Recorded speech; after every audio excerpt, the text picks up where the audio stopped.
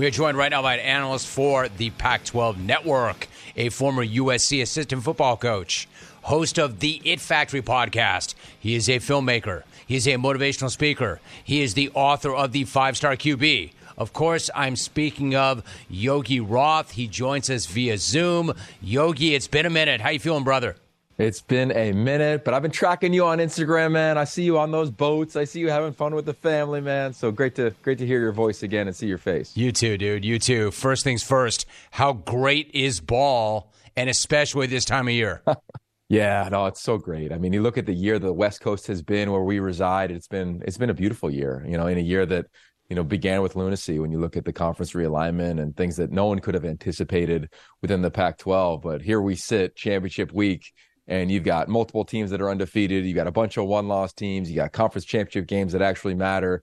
Chaos that can happen potentially in the CFP. And in the Pac-12 on Friday night, you got two Heisman, I think, finalists that are competing at quarterback, and Michael Penix Jr. and Bo Nix. So it has been a beautiful year, man. Our crew leaned into all the fun moments. We even finished calling a Notre Dame versus Stanford game. So a year of many things that were unexpected, but one definitely full of joy. Yogi Roth is joining us. I want to get into as much of that as I possibly can, but let me get your reaction first to last night's unveiling of the new college football playoff rankings. Yogi, what stood out to you from last night?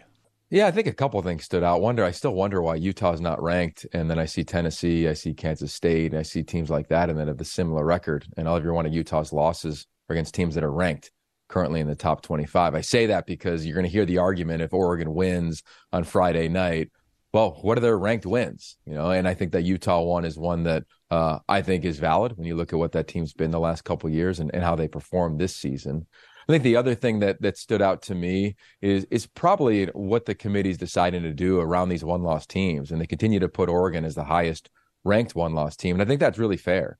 And I understand when you look at strength of schedule of Alabama and Texas, but I think at least what my eyes tell me is that I think Oregon's playing the most complete football in the back half of the season than anybody in America, including Georgia, including Michigan.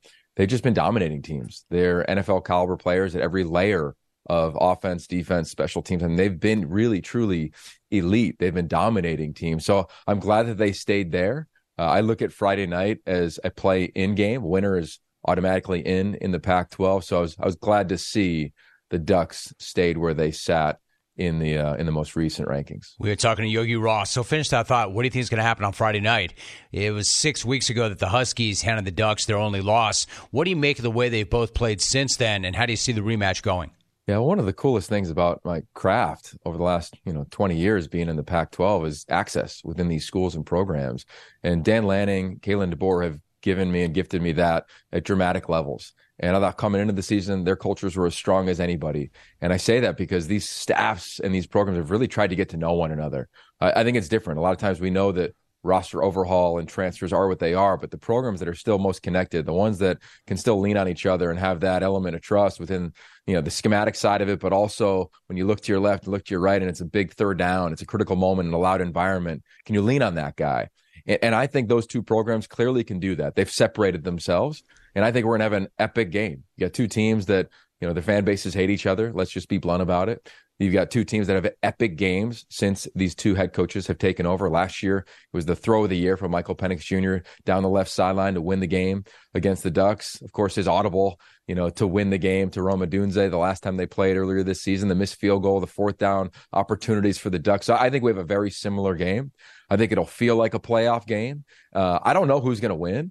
I understand what the spread is currently, but I think you've got championship programs that love to meet the moment and are ready for it.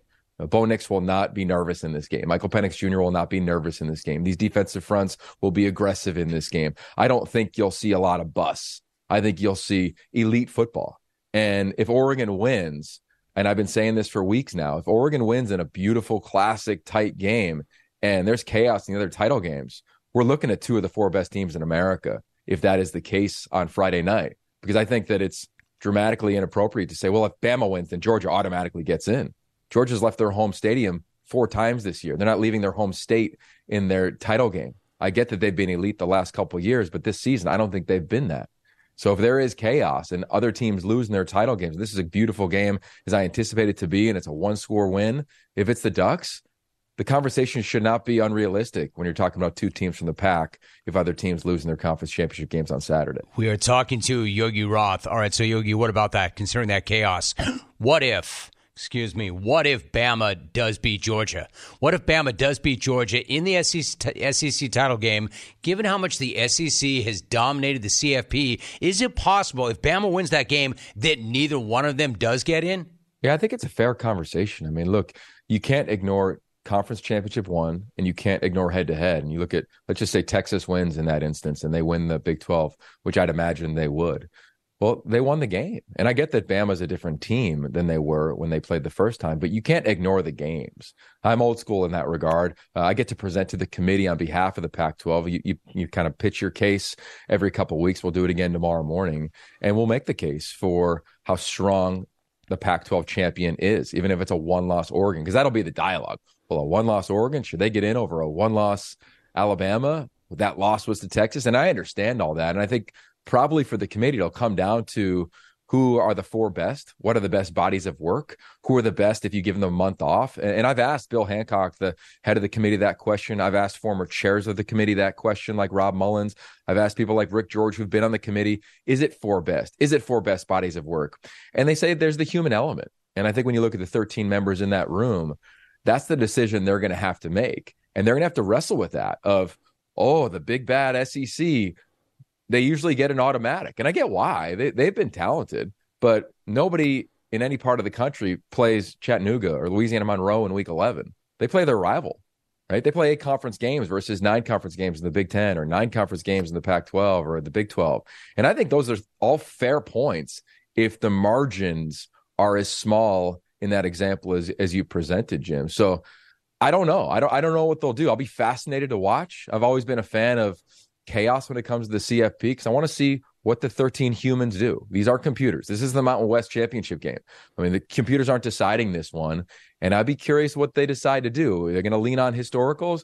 Gosh, I hope not. I hope they look at reality and how teams have played and what they've done throughout the season, including when they played each other, which is the Texas-Alabama reference. We were talking to Yogi Roth. All right, Yogi, what about, you mentioned the big bad SEC. What about the big bad Big Ten? Do you think that Jim Harbaugh and the rest of the Michigan men can us against the world all their way to a natty? And if so, given the fact that he was suspended twice for 6 games, would that title be tainted if they did? Yeah, I think they're easily talented enough to do that. I mean, we haven't seen them tested like a lot of the teams that are in consideration for the CFP, just based on their schedule and based on who the Big Ten has been this year in terms of ranked opponents. Only 2 ranked opponents all season long, but they're easily talented enough. A really physical outfit. I'm a big fan of J.J. McCarthy, their quarterback. They've got one of the best backs in the country, of course. So yes, they've got all the tools to do it. What's fascinating is kind of the mantra of them against the world. Like, how long can that thing play out? Can it carry them for a couple more games? It probably can. I've never been a fan of making an opponent the focal point.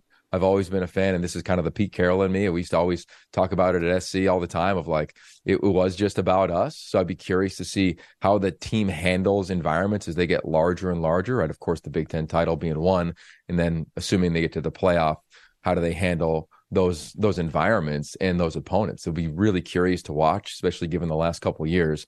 But they've got all the tools to do it. Will it be tainted? Yeah, I think it will be tainted. How can it be when you look at the numerous penalties that have been imposed upon Michigan? And when you look at what they are accused of doing and seemingly based on the penalty of Jim Harbaugh being suspended, found guilty of doing, which is sending a staffer on the road to sit in stadiums in a detailed plan to curate and figure out what opponents are signaling during games. And none of us are ever going to know, were they whispered to the coordinators, to the play callers, to the players? And there's a bunch of video evidence to, I think, allude to yes, but none of us really know for sure. And I'm a fan of giving people the benefit of the doubt. So I don't want to come down on it, like say, I know this in totality, but I do know that it'll be tainted. I also know that the players probably don't care, and the staff doesn't care, and the fan base doesn't. They want to go win. And I think at the end of the day, what matters most in college football is winning. And that's kind of where we net out here heading into the playoffs. So, yeah, an interesting dynamic, one that I don't think I haven't ever seen anything like this. I've been involved in college football for a long time. I was a signaler when I was at USC. I was trying to figure out the opponent's signals in game, but never anything anything even close to a concept or an imagination around, we're going to go send somebody to other people's games. I mean, that was just a concept that is so foreign to me, dramatically inappropriate too, if they're found completely guilty of that, which they definitely have some guilt in that. We know that it did go down. So, it'll be tainted, man. But I think if they win it, I don't think there'll be a player in that locker room that'll worry about what other people say about the title when they're hoisting it up and smoking their cigar. They won't care. Yogi Roth joining us. I agree. They will not care. One last thought. You mentioned USC. It's been a pretty disappointing year for them. They went 7-5 despite having Caleb Williams back. And primarily, of course, Yogi, because of defensive issues. Where do you see him projecting on the next level? Do you see him as a can't-miss, transcendent talent regardless of where he ends up? Yeah. Caleb Williams is such a special individual. I've known him since he was 16 years old when he came through the Elite 11, which is kind of the premier high school quarterback camp. And then I've covered his time at SC, probably as much detail as anybody, just from living out here and calling a bunch of their games. And he's a 1%er. He's the best quarterback I've ever seen in my 20 plus years now in major college football. When you go to practice, you would love this, Jim. You just kind of hang around afterwards, want to watch what guys are like, not just with the media, but with their teammates. He was always around his teammates, always staying late, always not just throwing extra balls to his wideouts, but, playing games, joking around, sitting on the grass, just soaking in the afterglow of a practice or adding to the culture and chemistry of a program. He's done it every which way. I know he will get picked apart because that's what we do to the top quarterbacks in the country every time when we start talking about the NFL draft and their futures or the Heisman or whatever it might be. But he is as legit as they come. He's also the one of one. He's truly the blueprint of an NIL quarterback in the transfer portal era. No one has ever had to deal with what he's dealt with. No one's ever had to deal with what he's dealt with in LA, and nobody's had the success that he had off the field in college football. And I think that's noteworthy because there isn't a blueprint of how to do that. It wasn't perfect always. The team obviously wasn't perfect always, but God, he put them on his back. He showed up, was a tremendous teammate in the locker room, off the field. I mean, anybody you talk to around that program glows about the type of human Caleb is. I would echo that from knowing him and his family over the course of just covering this team. A huge fan of him. I think wherever he goes, he'll make that environment a lot better. Once again, an analyst for the Pac-12 Network, a former USC assistant football coach. He is the host of an excellent podcast, The It Factory. He is a filmmaker. He's a motivational speaker, the author of the 5-Star QB, and a really good friend of this program, Yogi Roth. Yogi, appreciate you so much. What a great job. Have a great, great weekend because it is a great time, man. Great talking to you. Hey, man, lots of love. Always a joy to come on. Admire you on so many fronts and can't wait to do it again, brother. You too, brother. Much respect and love, Yogi Roth. It's a great conversation. Brother. And it's good, brother. It's good to talk it's good to get a West Coast perspective, all right? Because it's always about the East, the Southeast, the Midwest. So, yeah, he and I are going to brother it up on the West Coast and do that. Brother.